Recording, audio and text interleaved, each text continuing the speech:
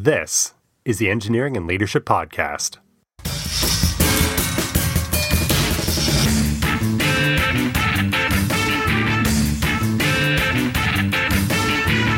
Pat Sweet here, and welcome to episode 17 of the Engineering and Leadership Podcast, the show dedicated to helping engineers thrive.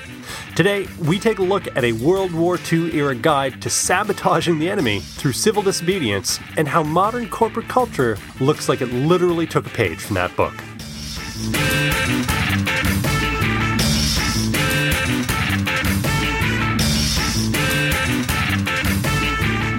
Hey everyone, this is Pat Sweet, and for those of you who may be new to the podcast, welcome. I'm super glad you joined us. The last couple of episodes have been more on the serious side of things, so today I'm going to lighten things up a bit and talk about why the CIA would rather admire the work that many of us do, if in fact we worked for enemy states. But before I jump into that, there are a few housekeeping items that I wanted to get off my chest. First, if you don't already subscribe to the newsletter, I would love it if you joined. I send out notes each week with information about what's going on in the world of engineering and leadership, and perhaps more importantly, my mailing list is the first to know about things like webinars, openings for coaching clients, and that kind of thing. So if you do think you'd be interested in that, again, I'd love to have you join me. All you have to do is go to engineeringandleadership.com/join. Very easy, free to sign up. So again, engineeringandleadership.com/join. And next, if you don't already follow me on LinkedIn, that's another great place for us to chat. That's where I'm most active online. I share lots of good stuff, interesting articles, tips, strategies, and anything and everything related to becoming a great engineering leader, great engineering manager. And it's a great place to chat with you. So again, if you don't already follow me on LinkedIn, just go to linkedin.com/in/Patrick Sweet. Okay, that's all for now. Let's get on to the main content.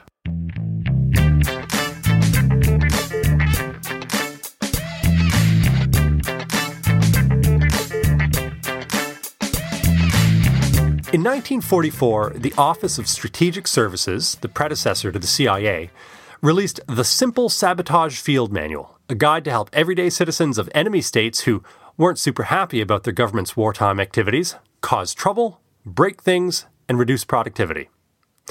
To provide a little context to that manual, here's part of the front matter. Acts of simple sabotage are occurring throughout Europe.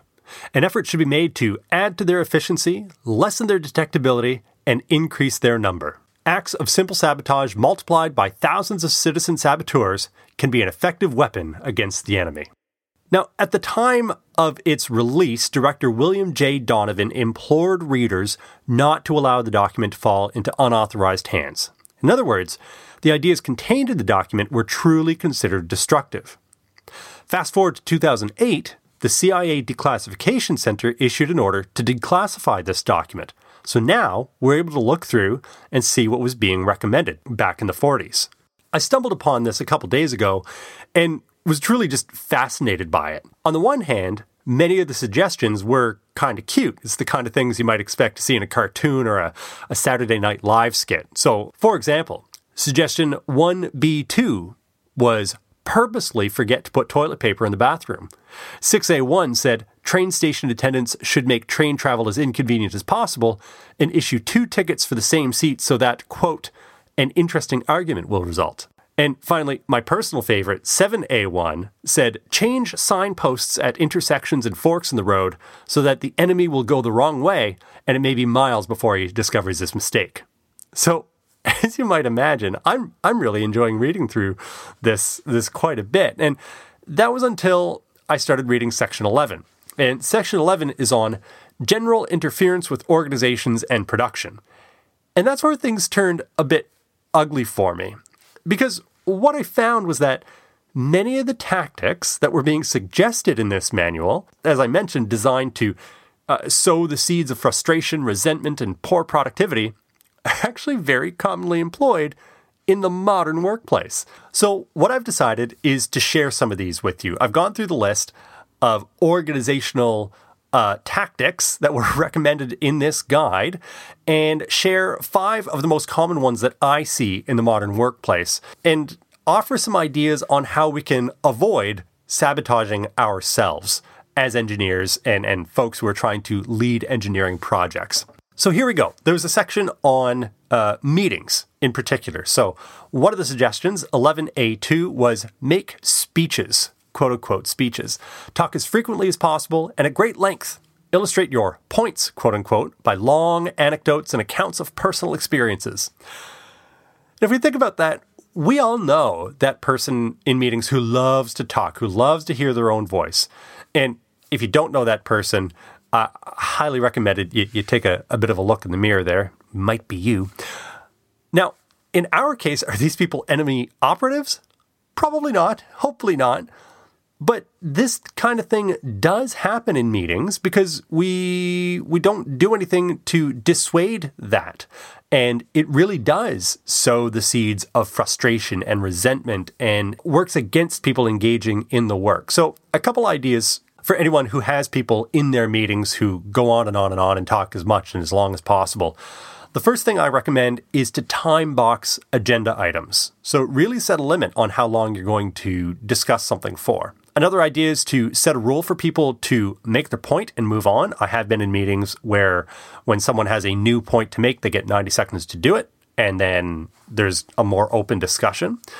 One of the things that I like to use these days is an acronym called ELMO, E-L-M-O, which stands for Enough, Let's Move On. So one of the things that I've done is I've instituted this rule in my own meetings where people know that if they feel like we've kind of gone through an idea as much as humanly possible and we're really not going to get any more out of it, people are allowed to call Elmo. And that they literally say that, say, okay, sorry, Pat, I'm calling Elmo, which is a signal that enough, let's move on.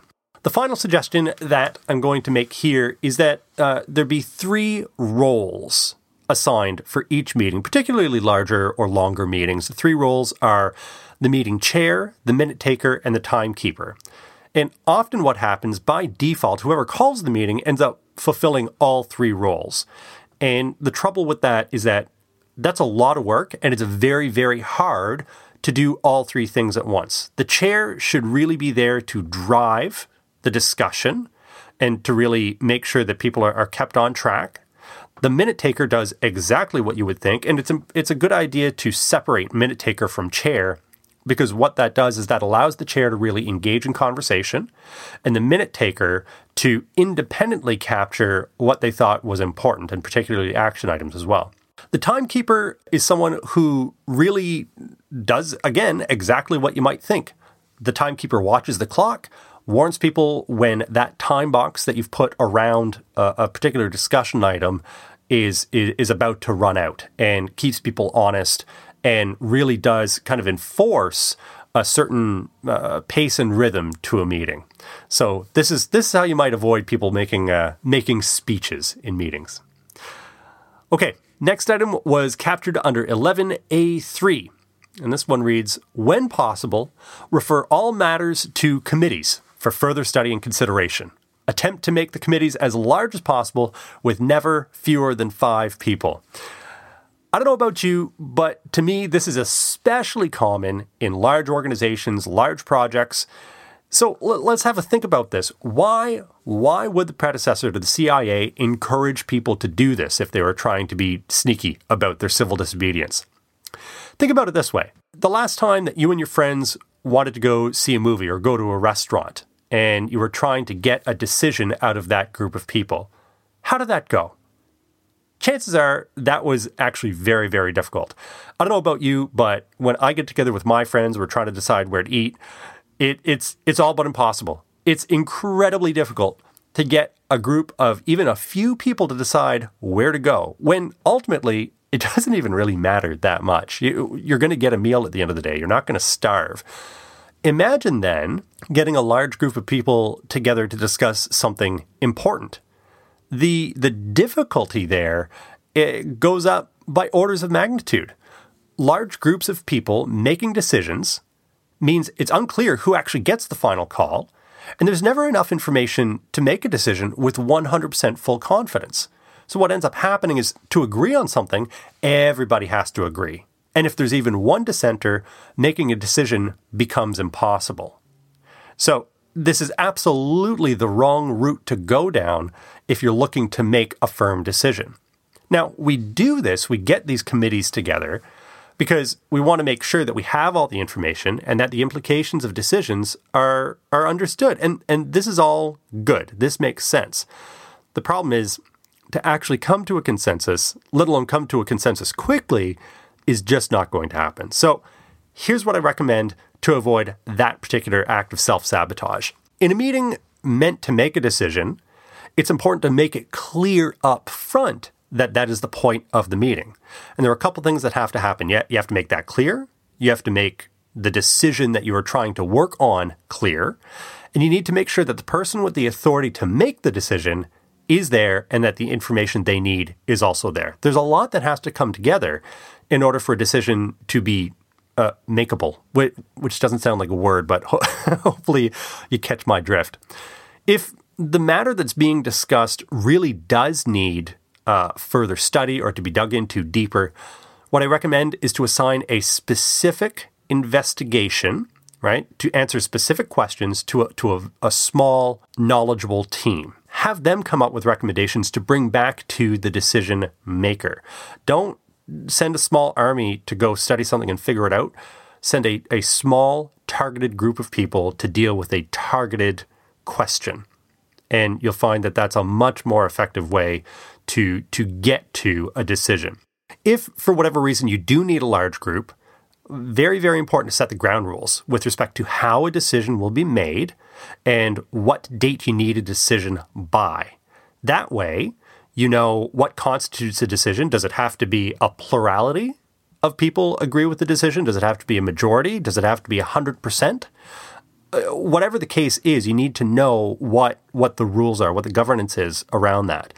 And if the committee can't figure it out by a particular date, then you pass the baton to an executive. You have to give them permission to make the call and move on. Okay. The next item, the next recommendation that was made in this handbook of sabotage was under 11A6. Refer back to matters decided upon at the last meeting and attempt to reopen the question of the advisability of that decision. Now, I don't know about you, but in my line of work, it's hard to feel like decisions are ever really, really decisions, like they're really final. And it's very, very common, I think, in the modern workplace for items to be discussed over and over and over again. Decisions end up being pretty hard to come by, and when they're made, it's 100% acceptable to open them up again because there's always new information that you could consider. There are new people who come into the mix. There are people who leave who may have been dissenters or who may have been champions for a particular decision. So every decision is subject to this fluid nature of the world of work that we exist in. Now, let me be clear. It is okay to change your mind. This is normal and natural, but should it be the norm to change your mind on the majority of decisions? Absolutely not, because that creates churn that makes it very difficult for a team to respond to those decisions and actually move things forward. So in order to avoid this permanent flexibility of decisions, I think there are a couple things that we can do. First, we have to understand, just from a headspace point of view, that no solution, design, decision, or process is ever going to be perfect. And to throw out the decisions you've made because they aren't perfect is folly. It's ridiculous because you're always going to come up with a downside to the particular path that you choose. Second, make it as clear as possible how decisions are to be made. And we talked a little bit about this in the previous point. Maybe your company's relatively flat and majority rules and you literally vote on things. That's okay. Maybe you're in a more hierarchical, more traditional organization and whoever's the boss makes the call. That's okay too. What's important is to understand very, very clearly who has the authority to make that decision and how those decisions get made. In other words, your organization needs a governance structure. Finally, decisions need to be recorded. And this is shockingly rare in my work with various organizations. We're very, very good at capturing things like risks in a risk database, and risk and opportunity management is something that is very, very common in most project-based organizations. And I like using that as a model for decisions because it helps make the decisions real and helps to understand the history and background of a decision, as well as the implications of changing your mind. So having a decision log to capture decisions, make them concrete, and to socialize those decisions with the wider world, I think is very, very important in terms of preventing this permanent flexibility of decisions. The next one, I think most of you would recognize immediately in your workplace, if not in your own work, is 11B7. Insist on perfect work in relatively unimportant products. We as engineers, we've got a nasty habit of trying to make things perfect. We often get wrapped up in eliminating every last little issue. But here's the thing. When you're trying to make everything perfect, you often run out of time to focus on what really is important. You spend all this time trying to make unimportant things perfect, that what you're really doing is limiting your ability to improve those things that really do need time and attention. Not everything needs to be A+. That's just a fact of life. And this is something that I talk quite a bit about in my productivity pyramid course, is that it's something called the Pareto Principle. And the Pareto Principle, you may have heard it called the 80-20 rule. And the idea here is simple, is that 80% of the value of something comes from 20% of the effort. So if you take that to its logical conclusion, you can take most things to a B plus kind of level with like D plus level of effort, right? So there's a lot to be gained from identifying those things that really don't need to be taken to the nth degree, so that you can focus on those things that are, for example, safety critical, right? That is important. You do need to take that kind of stuff to A+. So again, do not insist on perfection for things that really aren't going to matter this time next week, right? It's something we all get sucked into. And finally, 11.b.11, hold meetings when there is more critical work to be done. I almost cried when I read this because, man, oh man, if I had a nickel for every time I was in a meeting where I really ought to have been somewhere else getting real work done, I'd be a rich man. I'm sure a lot of you could say the same thing. Managers and leaders have this obsession with meetings, and I think it's because it feels like you're taking visible action. It feels like you're doing something.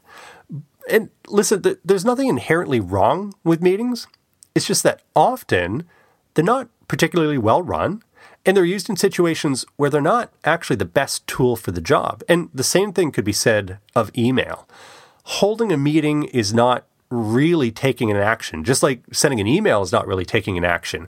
It's the result of having implemented that tool that's important. So if you're going to have a meeting, it needs to be in service to some outcome, some product, some change. So here's what to do. First thing, when you're thinking about having a meeting, decide if a meeting really is the best way to achieve what you're trying to achieve. And to that end, you need to decide what you're trying to achieve. Are you trying to share information? Are you trying to make a decision, brainstorm ideas? There are a bunch of different reasons to hold meetings, but we tend to hold meetings for things that don't require them.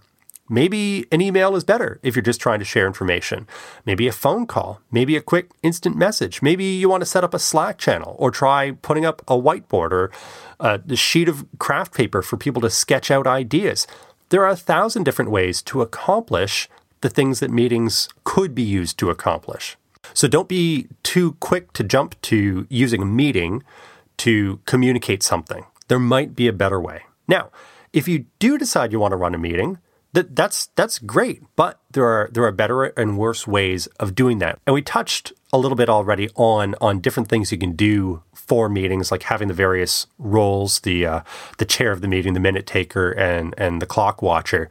What I'm going to do, instead of going into depth on how to run a proper meeting, about 5 years ago, I wrote a blog post called The Engineer's Guide to Running Productive Meetings. I'm just going to direct you to that. I'll put a link in the show notes. It'll tell you absolutely everything you need to run fantastic meetings. The take-home message with all this, and I hope you see the humor in this, that there's kind of it almost feels a little bit Dilbert-y. that there are all these things that we do that we know aren't super healthy from an organizational productivity perspective, but we do them anyway. The take-home message here is that as much as I want to laugh about it, a lot of these behaviors, like I said, are so destructive to the fabric of an organization and getting things done that the CIA's predecessor recommended them as tactical moves designed to thwart the enemy, which is making a statement. Yes, an enemy of a different era, but I think it points out just how insidious these things can be. Luckily, work doesn't have to look like this. We can design our organizations and the way they work the same way we can design products. It takes work, and it means being deliberate about the choices we make, but it can be done. And one of the things that I believe very deeply is that there's this incredible opportunity for engineering organizations to improve the way they run using the skills that their people already have. Engineers are experts in designing stuff. All we have to do is apply those skills to the teams that we use to execute those designs. Now, if you want to read the full document from the Office of Strategic Services, it's now totally declassified, so that's okay. I'll put a link in the show notes. You'll just have to go to engineeringandleadership.com/episode 17. It's definitely worth a read. Really interesting stuff. Also, I'd love to hear about self-sabotaging behavior in your organization. What drives you nuts? What you wish you could change? Or maybe even more interesting, if you've been able to solve any of these behaviors, I'd love to hear that too. So all you have to do there is just leave a comment at the bottom of the show notes. Again, engineeringandleadership.com/episode 17. Next up is the Engineering and Leadership Mailbag.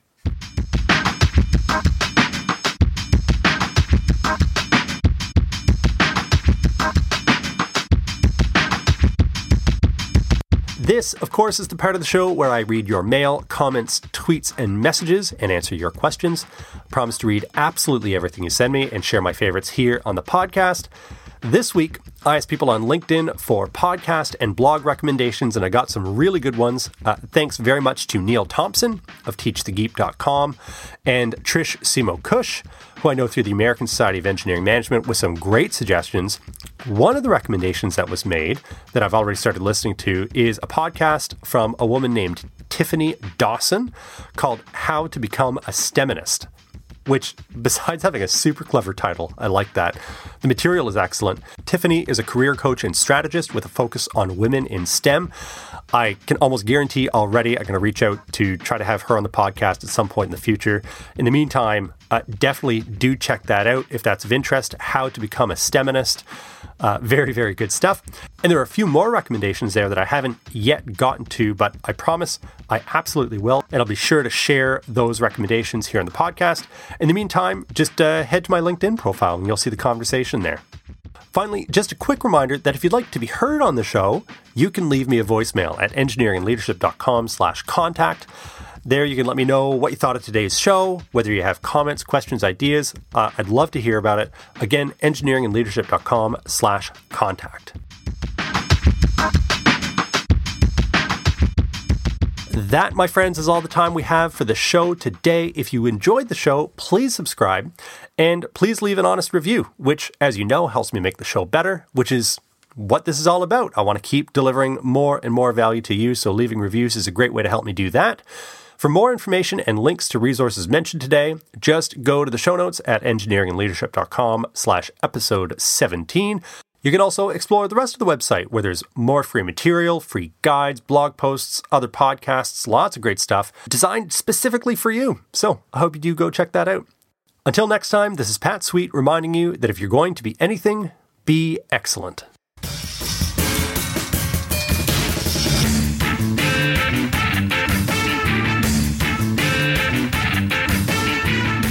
You've been listening to the Engineering and Leadership Podcast with Pat Sweet.